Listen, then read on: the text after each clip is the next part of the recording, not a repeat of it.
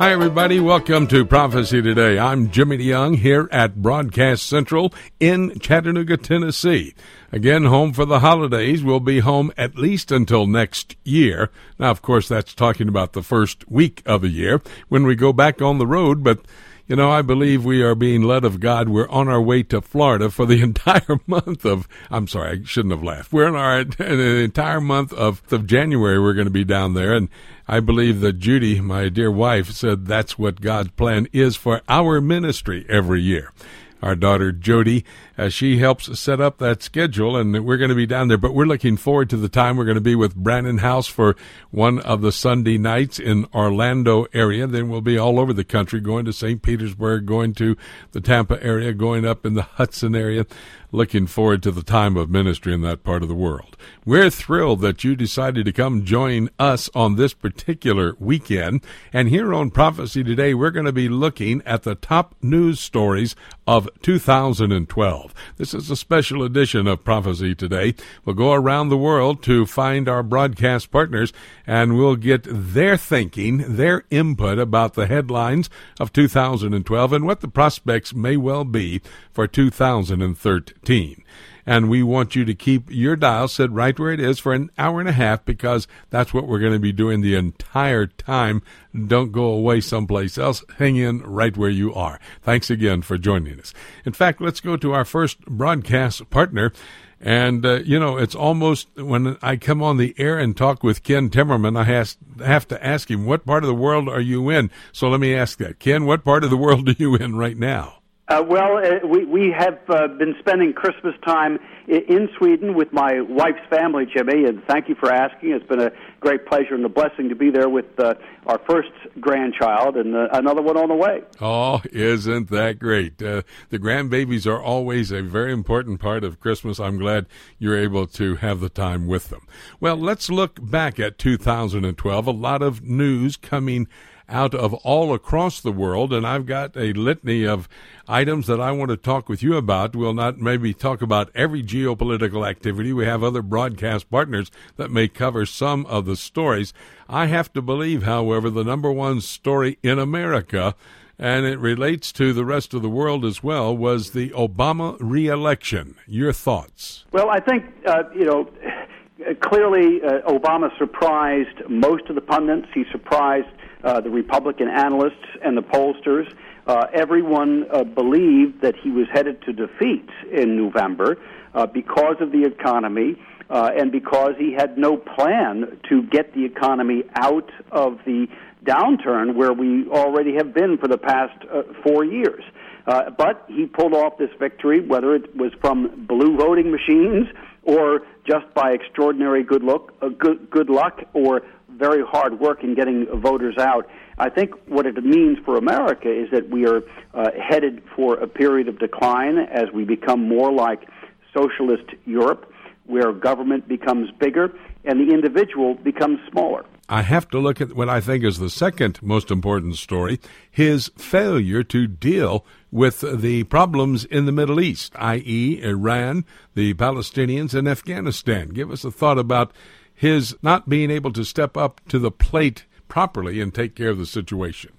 Well, I think what we've seen so far with Obama, and we will see more of it in 2013, is a diminished American role in the world.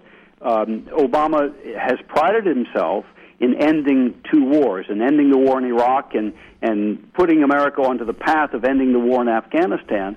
But what that means is that essentially those two wars have been wasted. The objectives of those wars have been lost, and America is headed to a diminished role in both countries and throughout the Middle East. In Iraq, we have essentially, through our retreat under the Obama administration, turned that country over to the Islamic Republic of Iran. Al-Maliki, the prime minister, is, by all accounts, an Iranian liege. I don't want to say a puppet, but he is a liege. He owes them obedience, and he looks to them always before he makes decisions. And he's headed towards a civil war with the Kurdish population in his own country.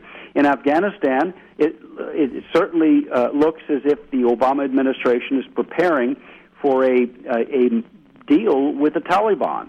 And to bring the Taliban into a power-sharing agreement with the Kabul government, I believe, will essentially send the message to the families of those American troops who died in that war that they died in vain. Ken, Dennis Ross, who is the envoy for the United States to the Middle East, he made a statement that the Obama administration is going to deal with Iran. Do you think that's a possibility, truth, or what? Well, I think what they are planning to do, and I'm very concerned about this, is to forge a deal with the Islamic Republic of Iran where they will lift U.S. sanctions and international sanctions on the Iranian regime in exchange for a vaguely worded promise that the Iranians will cease the enrichment of uranium, in other words, for a nuclear weapons program. I don't believe that the Iranians will keep that promise for an instant, but they will try to find some window dressing on it to make it appear as if they will. For example, they may say, well, we're going to send our lightly enriched uranium to Russia or to Turkey for further enrichment. This is a plan that's been in the works for some time, but I don't think that it will alleviate the major problem that we have, which is secret enrichment plants, secret stockpiles of uranium that the Iranians are able to get inside their own country from their own undeclared mineral resources, their own undeclared uranium mines and milling plants. So I'm afraid that the Obama administration is going to cut a deal that will appear to be a peace in our time, kind of appeasement deal with the Iranian regime that will secretly allow them to continue their nuclear weapons research. Let me talk to you about Benghazi Gate. Looks like the White House is trying to just hold steady, hide there in the White House and see if the Benghazi Gate will go away, actually. 4 of U.S. citizens, one of them an ambassador, killed. What about Benghazi Gate? You really wonder when the American media, the left-wing media in the United States, will know shame. They seem to have no shame whatsoever. They have failed to report this story. They have failed to do their job as the watchdog, the independent watchdog of the powerful in Washington, and to ask the questions, when did the Obama administration know that the consulate, that our facilities in Benghazi were under attack, and what did they do about it? We know, and you and I have talked about this on this program during 2012, Jimmy, that there was live video feeds coming from at least one Predator drone over the Benghazi complex. As the attack by the Islamic radicals was going on, there was live video footage coming into the Pentagon and possibly into the White House. Who was watching that footage? When did they see it? And what did they decide as a result? Did they actually make a conscious decision not to send in reinforcements, to bail those people out, to rescue those people? We don't have answers to those questions, and it's astonishing to me that the American media has not been asking them. Yes, it's a shame they are not, and there are many questions, as you've talked about. Earlier on in this conversation, Ken, you talked about the economic problems in the United States, but let me just take that one step further. Are those economic problems causing the United States trouble as it relates to security for our nation? Well, they will once the defense sequester takes effect in the beginning of January, and we will be reducing our defense expenditures by approximately $100 billion a year, and that's in addition to $100 billion a year in cuts that have already been put in place more or less voluntarily by the Department of Defense. I've gone through these numbers in great detail when I was running for Congress this past year. If you project them outwards, using, again, the Pentagon's own estimates, by the year 2020, the United States will be spending less on our defense than Communist China will be spending on their defense. In other words, they will overtake us as the largest military in the world, spending the most money on the military research, military equipment, military procurement. And that, I think, is a very dangerous turn of events. About a minute, Ken. Talk to me about the possible intervention by the United States into the Syrian civil war. I will say I have been so far favorably impressed at the reticence of the U.S. administration, both Hillary Clinton and Obama, of getting too deeply involved. Because up until now, you've had Islamist radicals who have threatened to take over the Syrian opposition. And so you have a dictator in Assad who's supported by the Iranian regime, and then these Sunni Muslim al-Qaeda-supported radicals on the other side. So the U.S. has been standing back a little bit and trying to help forge an alliance that would exclude those Islamic radicals. That seems to be taking shape. I don't see U.S. military intervention in Syria with this one caveat. If the Syrian regime does assemble their chemical weapons, then I think all bets are off, and I think the Americans, the Jordanians, and the Israelis will get involved to keep those weapons from being deployed. Well, in fact, Prime Minister Netanyahu met with King Abdullah of Jordan, the Prime Minister from Israel, of course, discussing the chemical weapons of mass destruction there in Syria. All of these are ongoing stories, and we're going to continue to focus every time we get a chance to have Ken Timmerman behind these microphones. We'll talk about these issues in the coming year, 2013. Ken, thank you so very much. I know it was a tough task, but even during your time of campaigning for United States Congress, you joined us. You gave us great insight. Thank you so much, and do have a wonderful time with your grandbabies there in Sweden. And may I wish to you from us here at Prophecy Today a blessed, happy New Year. Well, thank you, Jimmy. It's really a treat to be on the show with you. I love your insights, and I love being able to discuss these issues with you. God bless you in 2013. Thank you, my friend. God bless you, too. Well, we're going to take a break. When we come back, a Middle East news update with David Dolan right here on Prophecy Today.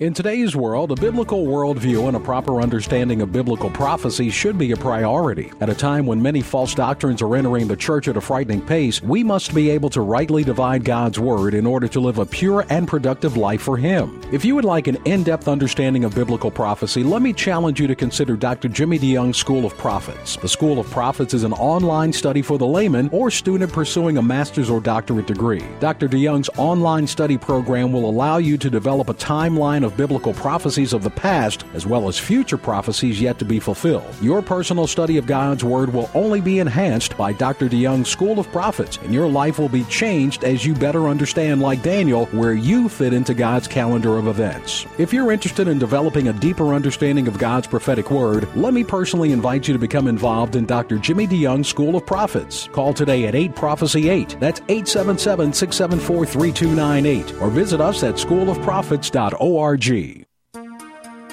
book of Revelation is God's final word to man and the timeline of the last days revealed to the Christians. This symbolism-filled example of apocalyptic literature can be difficult to understand, especially when simply reading it from beginning to end. Dr. Jimmy DeYoung's latest book, Revelation, A Chronology, takes a walk through the prophetic book of Revelation in the order that the events will take place, chronologically, sharing insights into its true meaning and doing so in an easy-to-understand and practical way. If you have difficulty understanding the book of Revelation, get your copy of Revelation, A Chronology, and let Dr. Jimmy DeYoung aid you in your understanding of this profound end-times prophecy book that God has preserved in His Scriptures for Christians in the last days. To order your copy of Jimmy DeYoung's Revelation, A Chronology, call us toll-free at 877-674-3298 or visit our website at prophecytoday.com.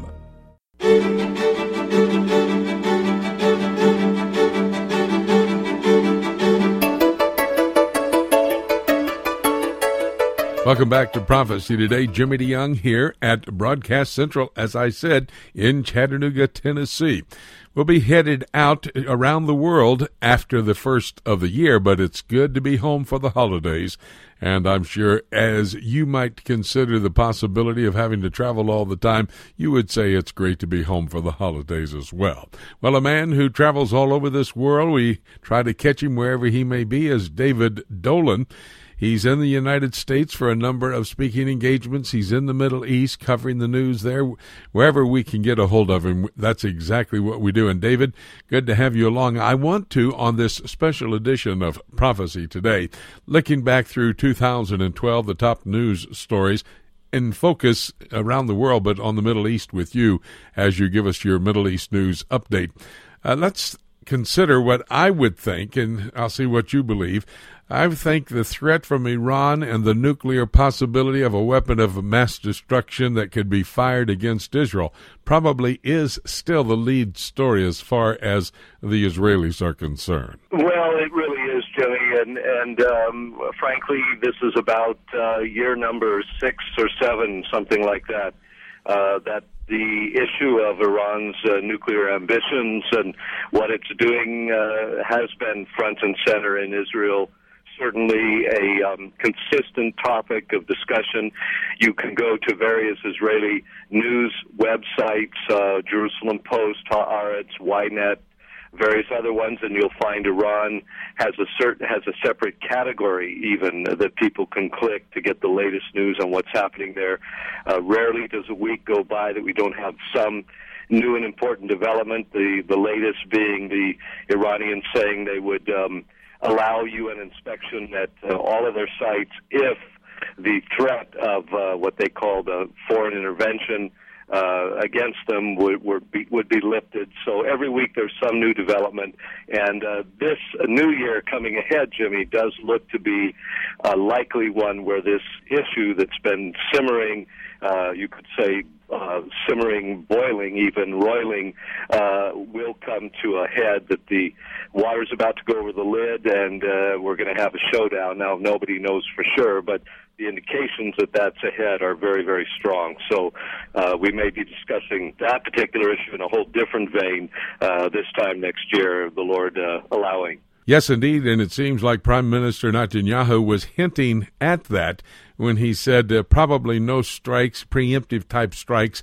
by the Israeli Defense Force on Iran until sometime in the spring. But that seemed to be an indicator in the spring they were going to deal with it. Well, and we also had the outgoing Israeli Defense Minister, Ehud Barak, revealed that a Israeli mission against the nuclear sites in Iran was on the table, and that it was about to take place early this year, early in this passing year, and that the White House basically intervened. And what we are led to believe is that a deal was made that they would put it off until after the U.S. elections, after new Israeli elections, and then it would come around. So, of course, that time is now at hand, and it'll be a big news story this coming year for sure. David, I want to try to get to all these stories. I have about 4 more, so let's discuss what I would be thinking is the next most important news story. The United Nations General Assembly giving the Palestinian people state status and all the ramifications of that. Yes, well, it was a big story in terms of what the Palestinians want to see happen. I'm not so sure it's really changed much on the ground, but it certainly gave a big boost to the Palestinian Authority. Mahmoud Abbas, and of course later on Hamas got its own boost with its 8-day war with Israel basically last November. So the Palestinian issue has been a major one all through the year, and it always is. But that UN vote was certainly a sea change, and it does show that the world support for Israel is dropping, and that even some of Israel's closest allies voted for this statehood statement, as it were, at the United Nations. So an indication of more to come, probably. You mentioned the situation between Hamas and the Israeli Defense Force there in the Gaza Strip. That would probably be number 3 news item coming out of Israel. The ongoing rocket attacks, that has not seemingly let up. Well, it has since the ceasefire's been put in place, but that's a tenuous ceasefire. And I'm sure even Prime Minister Netanyahu said after the elections he's going to have to deal with Hamas. Yeah, it's very likely, Jimmy, that we'll have a major ground operation. Of course, that was what was pending, and as you know, and the news reported, many Israeli reserve soldiers, 70,000, actually received call-up notices, and many of them had already been shipped down to the Gaza border and were readying themselves to go in on the ground, but of course it didn't take place in the end. It wouldn't have been good for the Israeli elections coming up, for the American elections, which had already taken place, but still it was something that the White House wasn't looking to have happen. But Prime Minister Netanyahu made clear that these rocket attacks cannot just periodically spring up and put 1 million, 2 million people under the thumb. And, of course, in this case, the rockets hit the greater Tel Aviv and Jerusalem areas for the first time. So that's a red line that's always been made clear to Hamas. And the next time that they fire anything, I think we will see a ground operation there. So we're talking about several military actions likely over the next year. At the northern border, there is, of course, the threat of Syria making an attack in an effort by Bashar Assad to take the attention off of his civil war and focus it on something else should they attack. And there is that possibility, and even the weapons of mass destruction from a chemical aspect are of concern to the Israelis. Well, very much so, Jimmy, and what we've learned just in the last few days is that the Israeli leaders have been meeting secretly with the Jordanian leaders. In fact, we heard that Netanyahu himself flew secretly to Amman and met with King Abdullah there to discuss the situation in Syria. The chemical weapons there falling into either Hezbollah hands or into the rebel Sunni forces' hands. The rebel forces, as we've learned, are made up of some al-Qaeda supporters, some fighters from other countries, Iraq and Libya and others. We just don't know what they would do with such weapons. So the regional countries, this would also probably include Turkey, may just take action to secure those chemical weapons. But, of course, trying to take that action itself could provoke a major war, so it has to be carefully done. But it's obviously something that not only Israel is very concerned about, and President Obama has said, the U.S. and NATO has said they're very concerned about this issue as well. Seems like Prime Minister Netanyahu did react to the United Nations General Assembly, a vote giving the Palestinian Authority state status, by saying that they were going to do more construction in the city of Jerusalem, in particular the eastern section of Jerusalem, and throughout the Jewish settlements, and the world is up in arms about this, but the Prime Minister seems to be standing pretty strong against world leaders and moving ahead with this project. Well, again, building homes for his citizens is something that a prime minister of any country is going to feel responsible for and to look out for. The Israeli population continues to grow, and we don't note it, but the Palestinians are building homes and expanding their communities, and a lot of building going on in Ramallah and Nablus and Hebron and those areas. I've witnessed it myself. So everybody's building. This is just a natural part of life. It only becomes such an issue because, of course, the land that Israel's building on is disputed, is territory that the Palestinians claim for their future state. But as I and others have pointed out many times, why can't Jews potentially live in such a Palestinian state, just as over 1 million Arabs are citizens of the Israeli country today? It's a racist proposition to say all Jews must leave, and the Prime Minister's made clear he's just going to continue to build homes for his people as long as they're needing more homes. Of course, that election for the next Prime Minister, and most likely it looks like it will be a return to power by Prime Minister Netanyahu. That's upcoming, but that would be next year. David Dolan, who helps us cover the Middle East, keeping us abreast of what's happening, in particular in Israel, but as it relates to their neighbors of the Jewish state as well.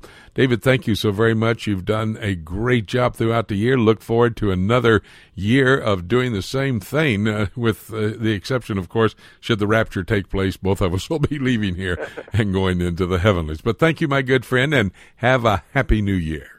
Thank you. God bless, Jimmy, and Happy New Year to you and to all your listeners. Thank you very much. We're going to take a break. When we come back, we're going to continue looking at Israel and what has been going on this past year and the prospects for the future, but we're going to do it with a longtime Jewish journalist. His name is Winky Medad, and he's standing by. We'll talk about some of the Jewish settlement activities and other issues with Winky. That's all ahead right here on Prophecy Today.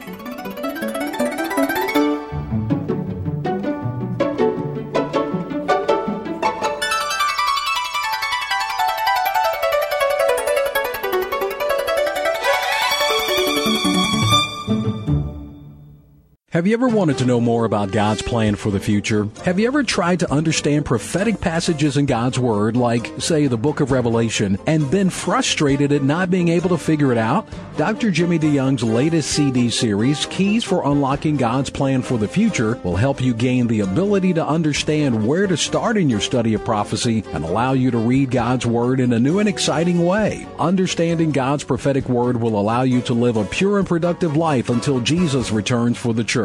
Keys will help you gain the tools you need to understand the end-time events as foretold in God's Word. Dr. DeYoung lays out a systematic approach to Bible prophecy for those who want to know God's plan for the future. Tracks included are A Roadmap Through the End Times, The Jew in Jerusalem, Daniel and the Antichrist, Ezekiel and Messiah's Temple, and Revelation and Babylon. To order your copy of Dr. Jimmy DeYoung's Keys for Unlocking God's Plan for the Future, visit our website at prophecytoday.com.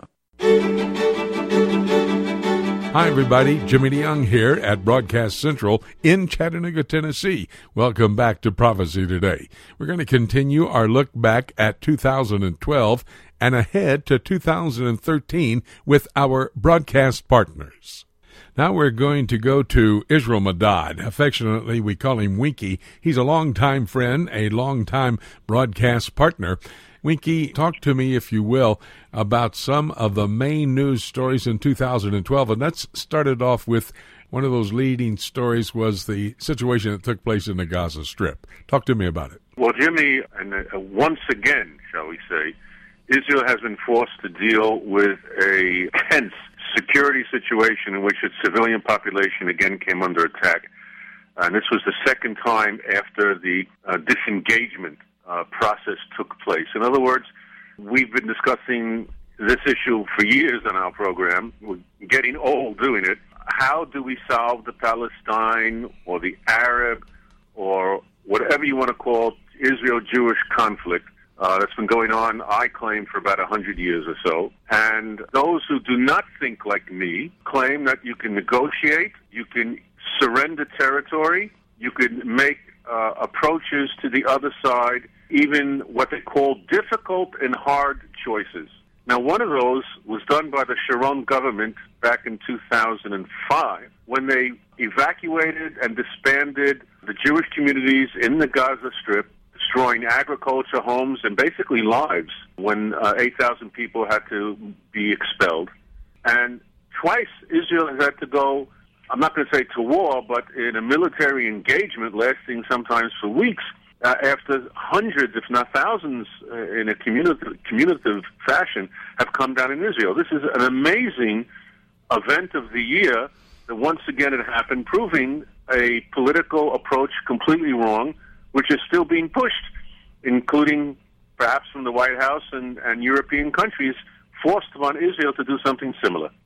Well, now, does that mean that because that conflict did take place a couple of weeks back when the Israeli Defense Force went in, took out the military leader of Hamas, took out many other of the Hamas leaders, some of their headquarters there in the Gaza Strip, does that mean it's over?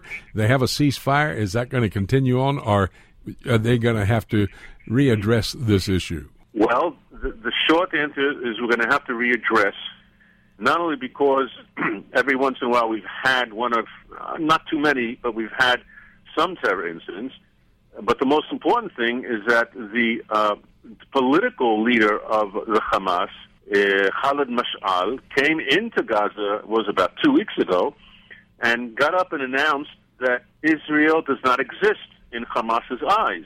Except for a few poo-poos, as we say, no one tried to punish Hamas for taking such a stance, so that if you try to deal and negotiate with someone who doesn't want you to exist, then obviously those who consider negotiations between Hamas and Israel, and I just saw some articles about it recently once again, such as Tom Friedman, if I'm not mistaken, this morning in the New York Times, is completely idiotic, is the only term I can think about it, because they're flying in the face of reality. Even with friends, that is the opinion, and therefore Israel is always, if I can use the phrase, being hung out to dry. When we manage to fight back and begin to win, we're always cut up short.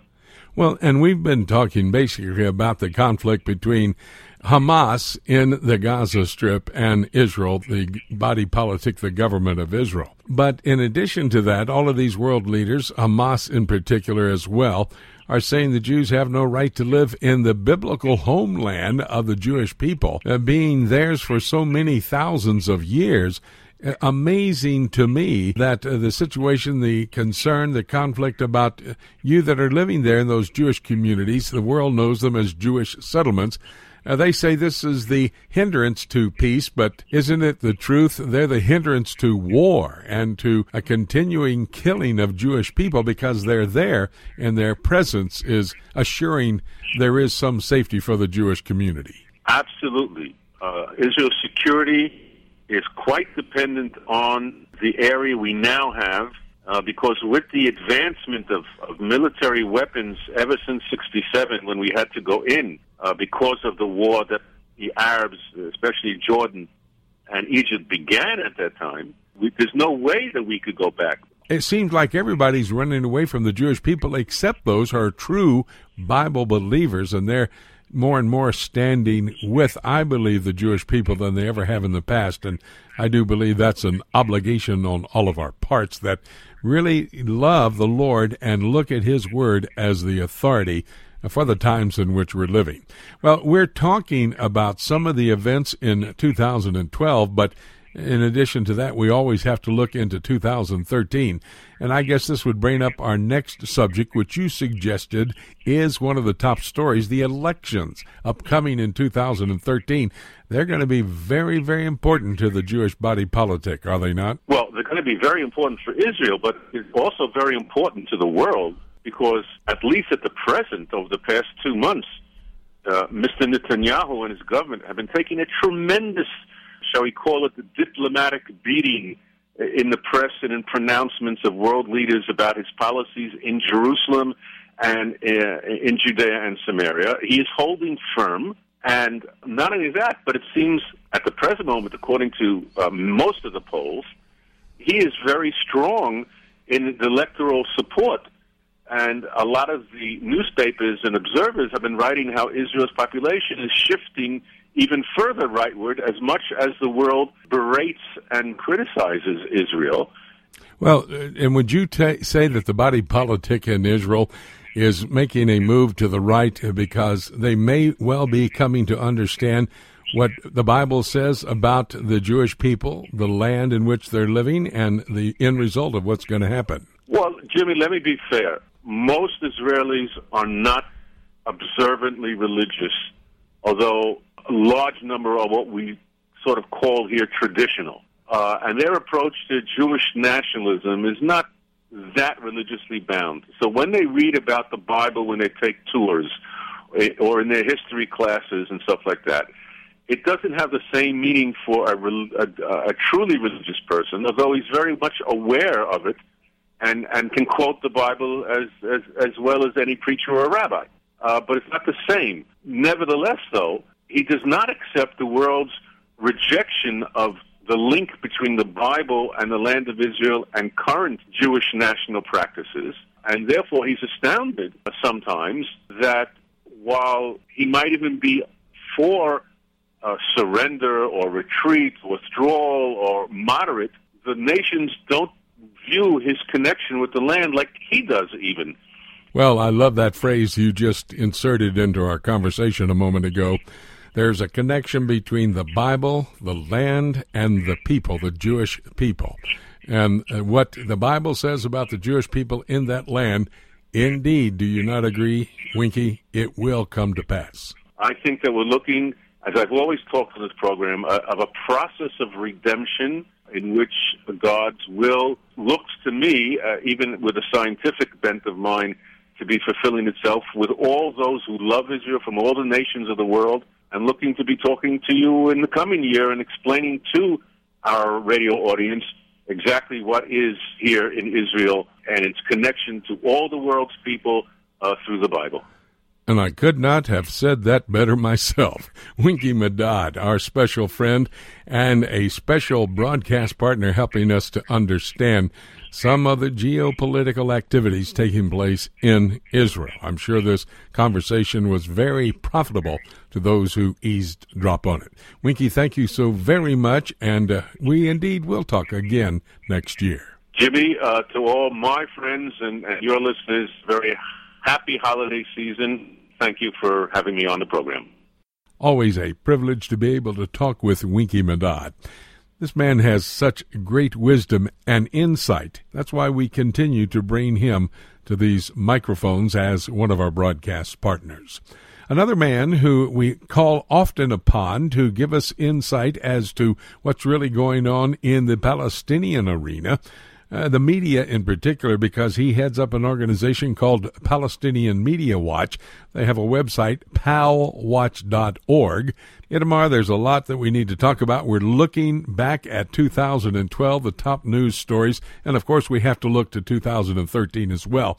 But I would suggest the number one Palestinian story would have to be the president of the Palestinian Authority, Mahmoud Abbas, going to the United Nations in New York City and the General Assembly giving status, state status, to the Palestinian Authority. Howbeit, correct me if I'm wrong, but that's not technically what they received at the United Nations, was it? They didn't get state status. They have not been approved as a state, have they? The Palestinian Authority to the United Nations 2 years in a row. To achieve state status, they have to do that in the Security Council, and there the United States and other countries said that they would veto. But in the United Nations General Assembly, they have an automatic majority with the large number of Arab and Muslim states and the African states. So they, in the General Assembly, could not become a full state. They could become an observer state in the UN. What exactly that means, no one really knows what it means. It doesn't change anything in terms of what's happening on the ground. Israel still has its land. Israel still is controlled of all the lands of Judea and Samaria. It has controlled that have not been given to the Palestinians as part of the peace process. So Israel, I think, is going to be in for a bumpy ride in the next year or two because of this. And a lot will depend on the United States. Will the United States stand beside Israel, or will the United States not stand beside Israel?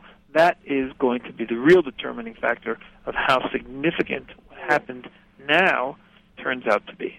But what about the other organizations, the United Nations and, in fact, the European Union? They don't seem to be standing with Israel. They seem to be running to the side of the Palestinian people. Yes, they are. They're running toward the Palestinians, and the international media has been consistently presenting Israel as the bad one. They don't give Palestinian Media Watch information nearly the play that it should get. Every time Israel builds in Jerusalem, builds in Judea and Samaria, which we have the legal right to, according to the Oslo Accords and according to the UN decisions, we have the right to build. And I'm not even talking here about morals and ethics, which we certainly have the right to build. And yet they get angry with us. So the media has created this image of Israel as the demon, and I think that the politicians have so little time for anything today. I'm giving them the benefit of the doubt now, that they just go along with the anti-Israel mood, and the people expect them to be anti-Israel, and then they side therefore with the Palestinians. When Palestinian Media Watch goes to parliaments in Europe, we end up getting tremendous support because people have no idea what's really going on. People think that Israel's the bully, and all of a sudden they find that the Palestinian Authority is teaching its kids hatred, demonization. They're putting pictures on TV where Israel's depicted as an ogre, swallowing up Palestinian children. They have little children, little girls saying that Zion is Satan with a tail.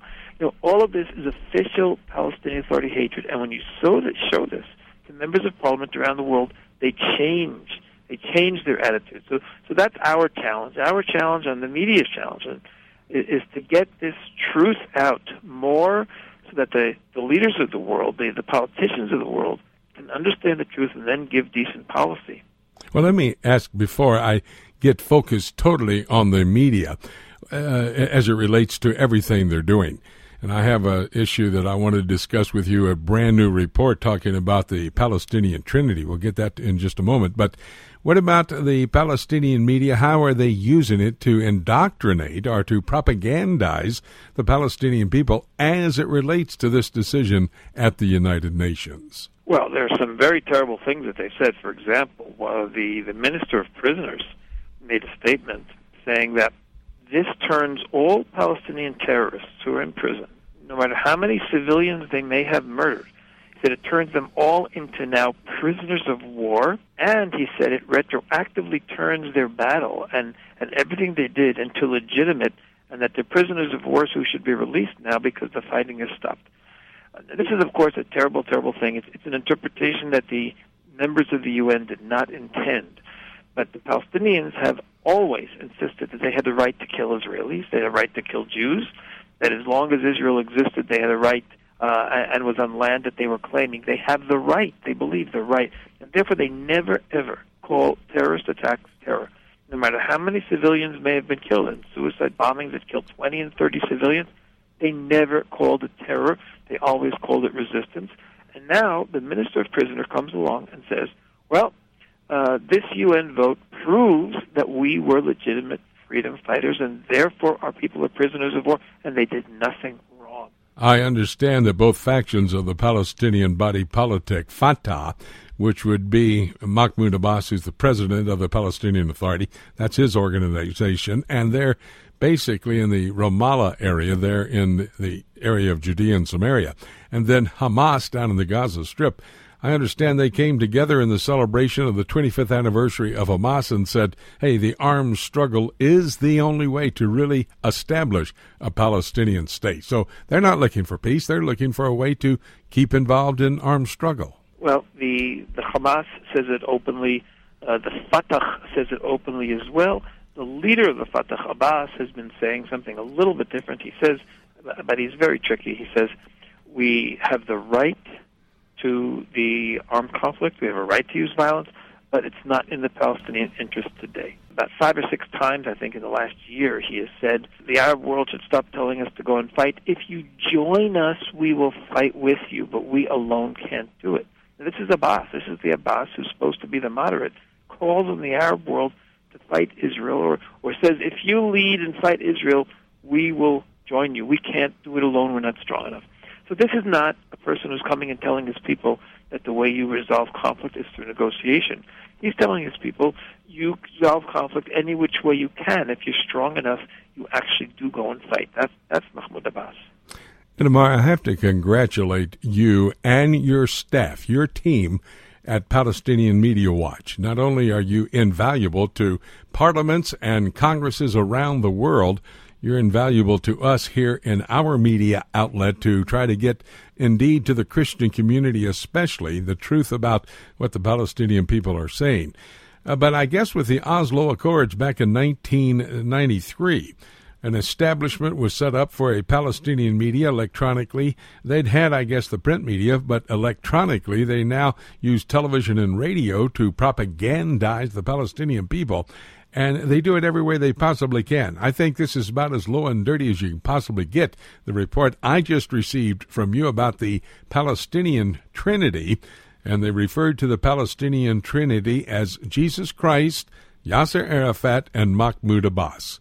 That's heresy if I've ever heard it. Well, absolutely. Yasser Arafat spent his life essentially murdering Jews, Israelis, and others, and till the day he died. I mean, he became famous as a terrorist, head of the PLO and head of the Fatah. He signed the Oslo Accords, which proved to be a scam and a fraud, and then he went and just established a terror infrastructure, and then sent people to do suicide bombings, killed 1,000 Israelis more over a period of 4 years of terror. And this is the person who they're comparing to Jesus, and of course it's an insult to any believing person. It's an insult to anyone who respects what Jesus represents, whether they're Christian or not. And to say that Yasser Arafat is in that same category, and to say that Abbas is in the same category is just as bad. Abbas himself has prided himself in. Recently, he had an interview a few years ago, and he said, I was the first one to shoot the first bullet of the Fatah, and then he goes on to say how proud he is that he was involved in the training of Hezbollah in their camps. So this is Abbas, this is Arafat, both people whose entire lives have been involved with fighting, and they put themselves in a holy trinity with Jesus, who probably is, in his writings, I mean, you can't get more anti-violence than saying turn the other cheek. And that was what Jesus represented. So it's just horrific, and this is what the Palestinian Authority is doing with his name. And this is a perfect example of how the Palestinian media is perverting truth, perverting history, and propagandizing not only the Palestinian people, but in essence the rest of the world itself. Itamar, I so appreciate your availability to us. Thank you so much for staying on top of these issues, the media and what it's saying in the Palestinian, among the Palestinian body politic. And you're an invaluable asset to those of us who really want to know the truth. Thank you, my friend, and I'm sure next year we'll be having further conversations. It's always great, and wishing you a great season and a great new year.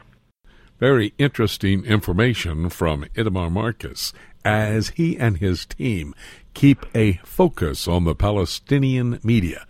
We receive the report of what they are actually saying, not what they're purveying to the world. That's a key component in understanding what's happening there in the Middle East. Well, we're going to be talking with Rabbi Yoel Keren, a special report looking back through 2012 as it relates to the Temple Mount and preparations to build the next temple.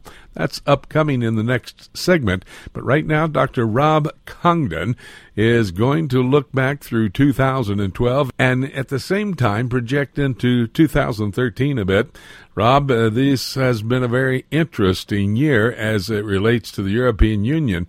I guess the main story would have to be the economic crisis. Would you agree with that? And what is the situation, generally speaking, as we look at the European Union right now? Well, yes, it definitely is. The economics is the crucial issue. Much of Europe is on the edge, if not already back into a second recession. That has been what they've been looking at all year. They've been trying to find solutions, and what I think above all, in best summary of it, is in 12 months, they really haven't come up with a finalized solution, a few Band-Aids to help things keep going. But what it has brought to the issue is what is the future of the EU and the sovereign states that are part of it? Should the EU become the all-powerful empire, if you will, or should the sovereign states break away, solve their own financial problems as if solving a problem in their own home instead of outside of the home? And that has been the issue, as will most likely be the continuing issue this coming year. And I still believe, and most of the key people of Europe say, the solution is for the European Union to become the all-powerful group of all the states together. Economically, you're talking about? Yes, economically, but always remember, once you have the economic power, you eventually have all the political power too. It sort of flows together, and it's through economics that political union will truly, truly solidify. I think that's the golden rule. He who has or controls the goal does indeed rule. Do you see that pretty tough structure coming together? We've talked in the past about an economic structure for all 27 member states. Does that look like it could gel in 2013? I think so. I think what we're going to see in 2013 is, and kind of using an American term like the Federal Reserve that really has say over many of the banks and regulations and controls, I think we're going to see that develop in Europe. They already are ruling about the money that is used and some of the more tighter regulations of some of the banks. That's where it's headed, is get the control of a central European bank that truly is a central European bank, which would then control, again, the banking, which leads to the finances, which leads to the political. Yes, and leads to the leadership. Well, talk to me about a call that came from a number of the leaders in Europe earlier in 2012. It was calling for one president over the European Union and combining the three structures, the 27 member states. I think that's the council, and then you have your commission, and then you have the legislature. That's right. They're calling for a supra president, if you will. Right now you have two. You have the Barroso, who's president of the commission. Then you have the president of the council, and they really want one man. And remember, that seems to be the trend. Ultimately, you have to have a one man at the head, and that's what they want to lead to. There are many men that are already planning their candidacy and how to do their campaign to get that position. We've talked about them many times. There's Tony Blair. Of course, let me just remind everybody, eavesdropping on this conversation, what Rob just said is key for having Rob as a regular broadcast partner. We need to keep watching the European Union. Here's a man who could become the president. That is a prerequisite, I believe, for the scenario found in Bible prophecy for the future. And in addition to a one leader of the European Union, a super president, as you referred to him, they continue in Europe. The leadership continues to use the word empire. Do you think they really think they're going to become an empire, or is that a Freudian slip? What's the use of that word so prevalent for?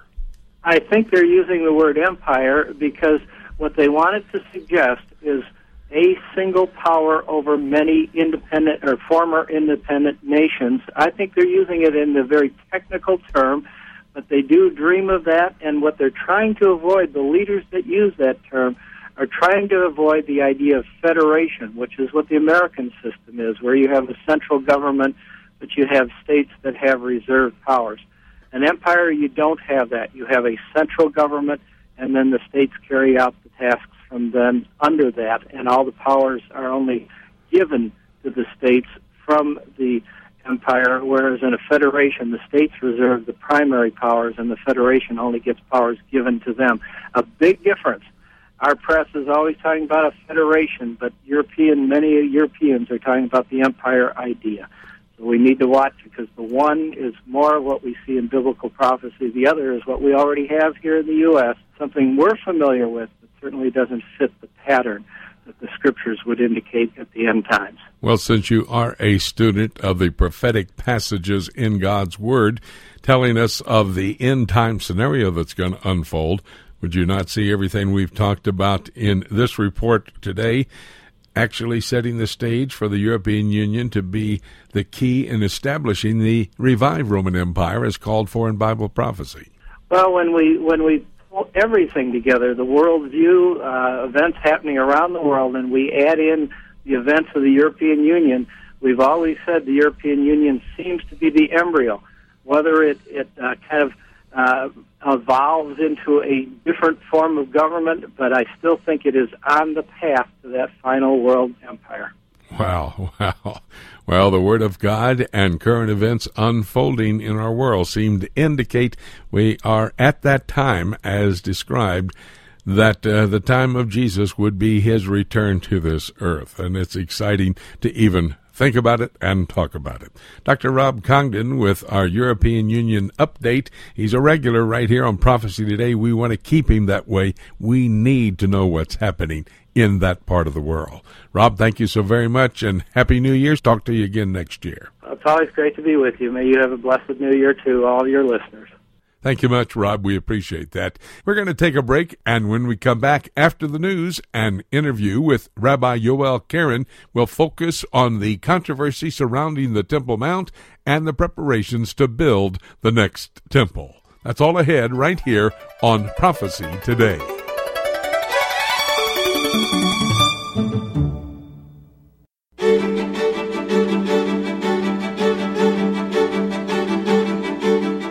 Hi, everybody. Jimmy DeYoung here. Welcome back to Prophecy Today. I'm in Chattanooga, Tennessee.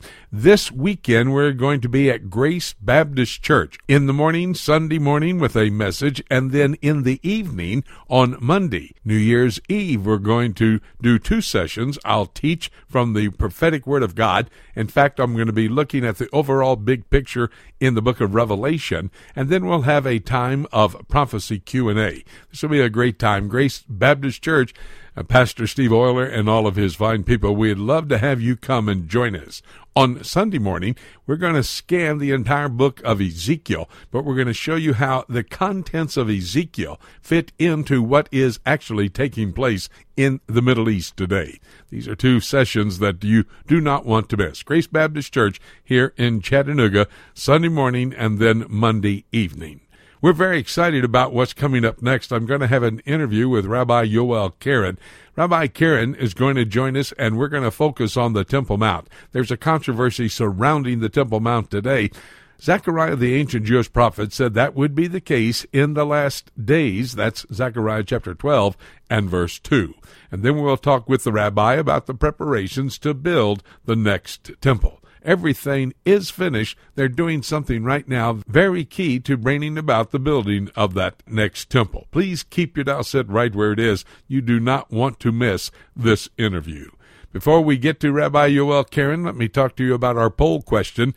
Each week we post a poll question on our website, prophecytoday.com. I hope that you will avail yourself of this opportunity to help us understand what your thinking is.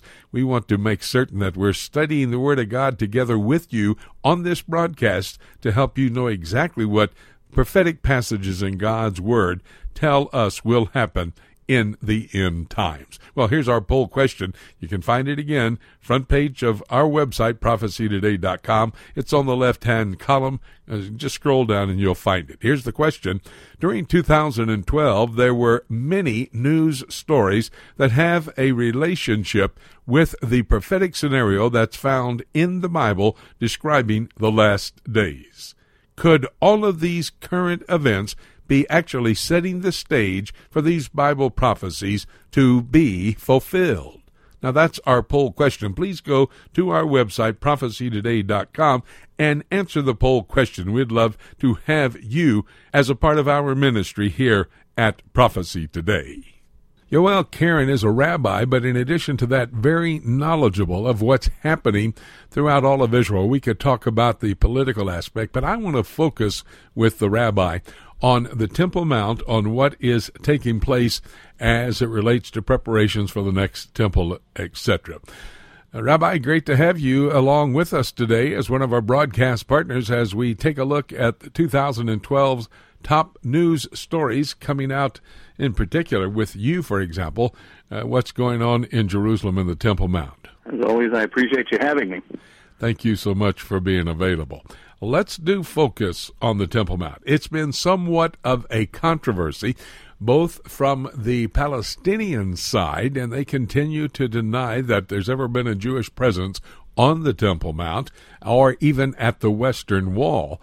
But the Israeli government is not helping to give the capability for the people who would really, the religious Jewish people who would like to go up onto the Temple Mount, have some time to just stand there. I remember looking back over Hanukkah, there were many who wanted to go there and to just meditate up there on the Temple Mount, trying to follow the rules that had been laid down, but both the Israeli government and the Palestinians. Let's take it from the Israeli government. I mean, they should be the friends of those who want to do something on the Temple Mount. They don't seem to be. You would think, that they would, even any minimal national pride that these people would have would stop them from the things that they do and that they say. I was so embarrassed last week with Prime Minister Netanyahu getting up and declaring to the world that the Western Wall is not negotiable and it's under full Israeli sovereignty. In effect, he's to mention that the Western Wall is yours without mentioning that the Temple Mount that it's holding up is yours is absolutely ridiculous. He basically denied, without saying it, he publicly denied that the Temple Mount is non-negotiable and is entirely Jewish. So it's really, really sad, really frustrating to hear that those kinds of cowardly statements coming out of the Prime Minister of the nation of Israel. Now, does that enhance the Palestinian attack on the reality of truth that there has been a presence on the Temple Mount, at least since the times of Abraham, when he went there with Isaac to offer him on Mount Moriah, which is the same as the Temple Mount, and that dates back almost 4,000 years ago? Of course, any sign of weakness emboldens them. And they're not idiots. They're very intelligent, and they can see They can see a weak point, and they know how to exploit it. And they know that Israel's unwillingness to publicly state the truth is a weakness that they can exploit. Now, talk to me just about that 4,000 year ago event that did take place, and let others know. We've got a litany of things, I would think, and just discuss it with me, if you will. Abraham there, and then King David purchasing the threshing floor from Ornan the Jebusite, Solomon building the first temple. Just go through those things for us and rehearse them so those eavesdropping on the conversation can realize how important the Temple Mount is to the Jewish people. Right. Even, not only was this the place that Abraham, this is the Mount Moriah mentioned in the Bible, and going back further than that, Jewish tradition holds that the foundation stone where the Holy of Holies was is the very point, the very infinite point from which the entire universe sprang. And so then going forward, you have this as the point where actually the Garden of Eden was, where Abraham prepared to sacrifice Isaac. That's the technical name of the mountain is Har Moriah, Mount Moriah. It's only called the Temple Mount because of the association with the temple after it was built there. Then going forward, you have David purchasing. You have the Jebusite offering him to take it for free, and he refuses, exactly as Abraham refused to take the cave of Machpelah in Hebron for free. He insisted on buying it because he could see. Our rabbis tell us that the wise man is the one who can see what's coming down these. It's in Hebrew, it's ro'eh et hamolad, sees that which is being born. Abraham knew what would happen in the future. David knew what would happen in the future, and they insisted on buying these places. The rabbis say there's 3 places that the nations can never say we stole from them, and that is the cave of Machpelah in Hebron, the kever of the tomb of Joseph in Shechem, and the Temple Mount. All of those were bought and paid for fair and square, and yet all 3 of those sites are not under Jewish control today. And very controversial. In fact, the ancient Jewish prophet Zechariah, in his book, chapter 12, I think it's verse 2, where it says, Jerusalem shall be a cup of trembling, basically symbolic, referring to the controversy surrounding the Temple Mount, until the coming of the Messiah. That is a key component in end-time prophecy, but it's evidence that we're quickly. I remember talking with the number 2 man over at the Temple Institute, Rabbi Chaim Richman. He said, we're living in the days of Zechariah chapter 12. Would you agree with that? Absolutely we are. And indeed, it's not going to get any better. It's going to only intensify. For sure. That's something for every individual who is alive and listening to us right now to consider. The generation that they've been born into, the generation that is seeing these things come to pass. Prophecy has been fulfilled for centuries now, but the birth pangs are beginning to grow closer and closer and more intense all the time. So we're really in a transitional generation right now where we're actually seeing these things. It's incredible to be alive and be part of it. It certainly is. I would agree with that. 2,500 years ago was when Zechariah wrote that passage of Scripture about the controversy surrounding Jerusalem, and there were no Islamists at that time, according to the record of history.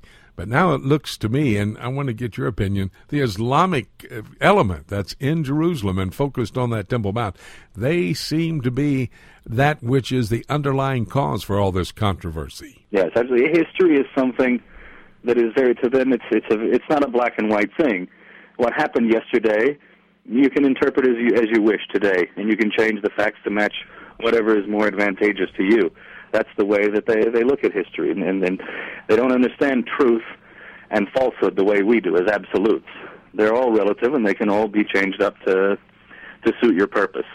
So, according to them, everyone was a Muslim before Islam even existed. Abraham, Adam, everyone, they were all Muslim prophets. The Temple Mount was a mosque before there was a Muhammad, before there was an Islam. To you and I, it sounds ridiculous. To them, it doesn't sound ridiculous because truth is relative.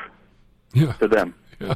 Totally subjective to what you've heard or studied or lived through in the past. Well, indeed, God's word is absolute. It's objective, and those ancient Jewish prophets talked about it, let us know beforehand, pre-wrote history, as you might say, to how it would be in the end times. Well, there's going to be a temple that's going to be built as well. Update us. What's the latest on the preparations to build that temple on that very controversial piece of real estate? Well, I can tell you this, that over the past year, there's been quite a shift. There haven't been a lot of new vessels and things like that being created because, quite frankly, most of it's done. What we're seeing right now is the shift in the consciousness and the way that people, the average Jew on the street and politicians are relating to the Temple Mount. Of course, you know we have Moshe Feiglin, who's declared that the first thing he would do if elected prime minister would be to go up to the Temple Mount and bow down and thank God for him being elected. It just so happens that next week there will be a group of Knesset candidates. We're coming into elections, as you probably know, very soon. And a lot of the people who are running for the Israeli parliament are going to go up to the Temple Mount to give thanks to God and to ask his blessing on their campaigns and to put them into the seats in the Knesset. These are things that are completely, we've had, since the Temple Mount was reopened to Jews, this is the first time anything like this has happened. So that's what's bringing us closer. That's the type of preparations that we can talk about. People are preparing their minds and their bodies now like they never have before. They're preparing for the temple with their feet by walking up to the Temple Mount itself. And that's where the real change has come this year. Now, let me make sure I understood what you said. All the implements needed to operate the temple, the training of the priest who will be those serving at the temple, every item needed to build that building, it's basically in place, and now you're preparing the hearts and minds of the Jewish people for that temple. Absolutely. That's exactly what's happening right now. Now, of course, there are a few things that are not ready that we can't just create out of thin air, like the ashes of the red heifer. There are only a few sacrifices, parts of the sacrificial service, that can be done without those ashes. The Passover offering can be brought, certain public sacrifices can be brought, but a great many of offerings and sacrifices cannot be brought until we get those ashes and purify a new generation of Kohanim, of priests. So there are some of the pieces that are still not fit into the puzzle yet, that we still don't have, but we could. Right now, we have everything we need in place. If we had the political, the physical ability to walk up there and do it, we could reinstitute the divine service today. Wow. Rabbi Yoel Keren. He updates us on the controversy surrounding the Temple Mount and also preparations to build that next temple on that very sacred piece of real estate, especially sacred to the Jewish people. Rabbi, you've helped us to look back at 2012, and we basically have talked about the prospects for 2013 as well. We appreciate it so much. Next year, we'll continue to have these conversations. Thank you, my good friend. Thank you. Wow, what a fantastic interview. A conversation with Rabbi Yoel Keren, focusing on the controversy surrounding the Temple Mount today. Bible prophecy said that would indeed happen. We talked about it, Zechariah chapter 12 and verse 2. And then the preparations to build the next temple. The Messiah, according to Zechariah 6:12, is going to come back to this earth. He's going to Jerusalem, Zechariah chapter 1 verse 16, and he's going to build a temple on that sacred piece of real estate, Mount Moriah, or as we know it today, the Temple Mount. If you'd like to listen to any of the conversations, especially this one with Rabbi Keren that we've had with any of our broadcast partners, you can go to our website, prophecytoday.com, PTRN, Prophecy Today Radio Network. Each of these interviews have been archived at that site, and you can go and listen to them, or call a friend and tell them to go. That'd be a great idea. Get a hold of a friend. They need to hear these messages as well. Now, I'm going to take a break, and when we come back in about 2 minutes, I'm going to take a look at the book, and we're going to bring everything together that we talked about with our broadcast partners as it relates to how their reports fit into a scenario found in God's Word. That's all ahead right here at Prophecy Today.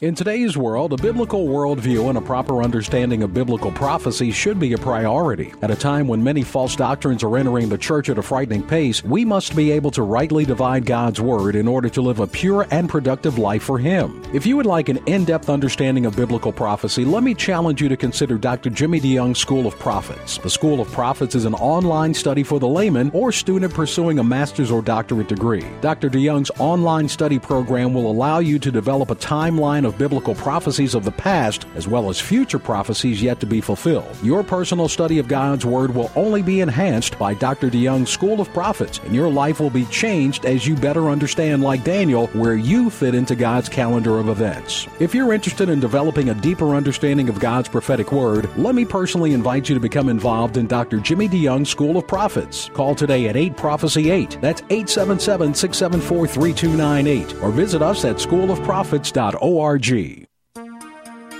book of Revelation is God's final word to man and the timeline of the last days revealed to the Christians. This symbolism-filled example of apocalyptic literature can be difficult to understand, especially when simply reading it from beginning to end. Dr. Jimmy DeYoung's latest book, Revelation, A Chronology, takes a walk through the prophetic book of Revelation in the order that the events will take place, chronologically, sharing insights into its true meaning and doing so in an easy-to-understand and practical way. If you have difficulty understanding the book of Revelation, get your copy of Revelation, A Chronology, and let Dr. Jimmy DeYoung aid you in your understanding of this profound end-times prophecy book that God has preserved in His Scriptures for Christians in the last days. To order your copy of Jimmy DeYoung's Revelation, A Chronology, call us toll-free at 877-674-3298 or visit our website at prophecytoday.com. It's time right now here on Prophecy Today for us to take a look at the book.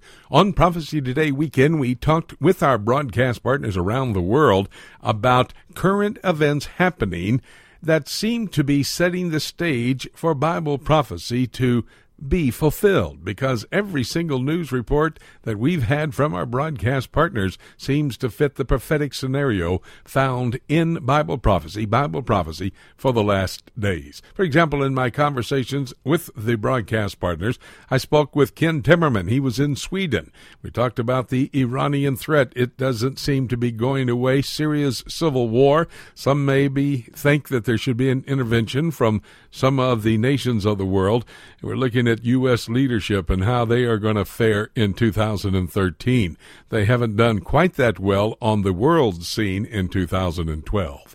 We then talked with David Dolan. He gives us our Middle East news update. He brought to our attention Israel's number one threat is still Iran. The Palestinian state, however, is starting to surface as a major problem. They're in the belly of the state of Israel. They now have so-called state status from the United Nations. And then we talked about Prime Minister Netanyahu, his control over Jerusalem and the area of Judea and Samaria, the Jewish settlements. Very important issues we discussed with David about what's happening in Israel. Winky Medad was still in Israel. He is a Jewish journalist that is involved with the government, in fact, in Israel. We talked about the upcoming elections, what that's going to mean for the Israeli leadership to go forward with what they're going to have to deal with, the threat from Iran, the possibility of war in the Gaza Strip, etc. Itamar Marcus, he is the head of Palestinian Media Watch, and we talked about how the Palestinian media is propagandizing the Palestinian people, but they're doing that to the world as well. Palestinian state status is a big problem. We've already seen the Palestinians claiming to have a state called Palestine. Now they want a portion, or at least a portion of it, of the city of Jerusalem as their capital city. Dr. Rob Congdon looked at the European Union for us, continuing economic crisis there, the European leadership, and who could come to power as the sole leader of the three different branches of the European Union. That is key as we look at a prophetic scenario relating to the revival of the old Roman Empire, which Rob and I both agree would be its foundation, at least. That would be the infrastructure of the European Union. Rabbi Yoel Karen talked to us about the Temple Mount and the controversy surrounding the Temple Mount, not only with the Israeli government, but with the Muslims who control the Temple Mount. preparations, of course, to build that next temple all in place. Now they're trying to prepare the minds of the Jewish people in order to put that temple up. I think that it would be very important for you to call a friend, tell them about these conversations we had with our broadcast partner, try to get them to go and listen to these conversations. It will give them great insight. And these men bring to the table very important information, insight into the current events unfolding. Now, if you have a friend you could call and tell them about it, or maybe you want to re-listen to one of the interviews, you can go to our website, prophecytoday.com, PTRN, Prophecy Today Radio Network, and that is radio at your convenience. When you have an opportunity to listen to it, it's on demand. Go to our website, prophecytoday.com, PTRN. All of our radio broadcasts are archived at that site. You know, these stories covered for 2012 by our broadcast partners. As we've listened to what they had to say today, they're evidence of how the world is quickly moving to the time of the rapture of the church. That's the next event on God's calendar of activities. Let me rehearse that again for you. It's always good to go over what the scenario is going to be for the end times. The next event will be the rapture of the church, when Jesus shouts, the archangel shouts, trump of God sounds, and we're caught up to be with him in the air. That would be 1 Thessalonians chapter 4, verses 13 to 18. It would be Revelation chapter 4 and verse 1. Then there's going to be a 7-year period of time called the tribulation, terrible time of judgment on this earth. It's for the purpose of bringing the earth and earth dwellers under submission for the establishment of the kingdom. That 7-year period of time is referred to in Bible prophecy in the book of Revelation, chapter 4, verse 2 through chapter 19, verse 10. Chapter 19, verse 11 of Revelation records the prophecy of the second coming. Jesus will mount a white horse. We that are already in the heavenlies, having gone there at the rapture, will come back with Jesus to the Mount of Olives in the city of Jerusalem, and then the Lord will set up his 1,000-year kingdom. That's referred to in Revelation chapter 20, verses 1 to 6. 1,000-year kingdom on this earth. The Lord is not the King of Kings now. He gets that title when he mounts that white horse. On his vesture, on his thigh, King of Kings and Lord of Lords, he will then become king. He's not king. He's at the right hand of the Father as we speak today. Following that 1,000 years, the great white throne judgment, Revelation chapter 20, verses 11 to 15, and then Revelation 21 and 22, into eternity future, new heaven, new earth, and new Jerusalem.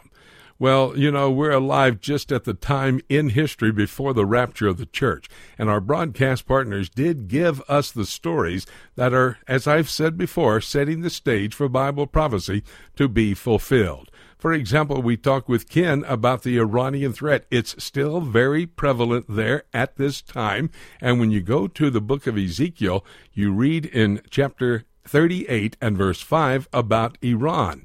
Iran is the number one threat to the Israeli people. They are very much concerned about a nuclear weapon of mass destruction becoming a warhead on one of those long-range Shahab-3 missiles that can reach any target in Israel. David Dolan talked to us about that and Israel's concern, as well as the entire Middle East concern about a nuclear-powered Iran. We talked with Winky about the elections and the leadership for Israel in the future. God established human government, Genesis 9:6. He uses human government, has in the past, will in the present, and in the future. Revelation 17:17 says God puts in the hearts of human world leaders to accomplish his will. Itamar Marcus talked to us about the Palestinians. That's Malachi chapter 1, Ezekiel chapter 35. Daniel 7, verses 7 and 8, and 23 and 24 talks about the revival of the Roman Empire, the infrastructure of the European Union. That's what Rob Congdon brought to the table. And Yoel Karen focused on the Temple Mount, the city of Jerusalem, where the next temple is going to stand. That's Zechariah chapter 12, verse 2. And chapter 6, verse 12 says Messiah will come back and rebuild that temple. You know, our world is ripe for prophecy to be fulfilled. These news items from 2012 are evidence preparing, actually, 2013 as a time when all of these prophecies will be fulfilled. And actually, the next prophecy, the next prophetic event is the rapture of the church. And my dear friend, that could happen at any moment. And having said that, nothing left for me to say, except let's keep looking up until... This is Jay Johnson inviting you to join us again next week for more of Prophecy Today.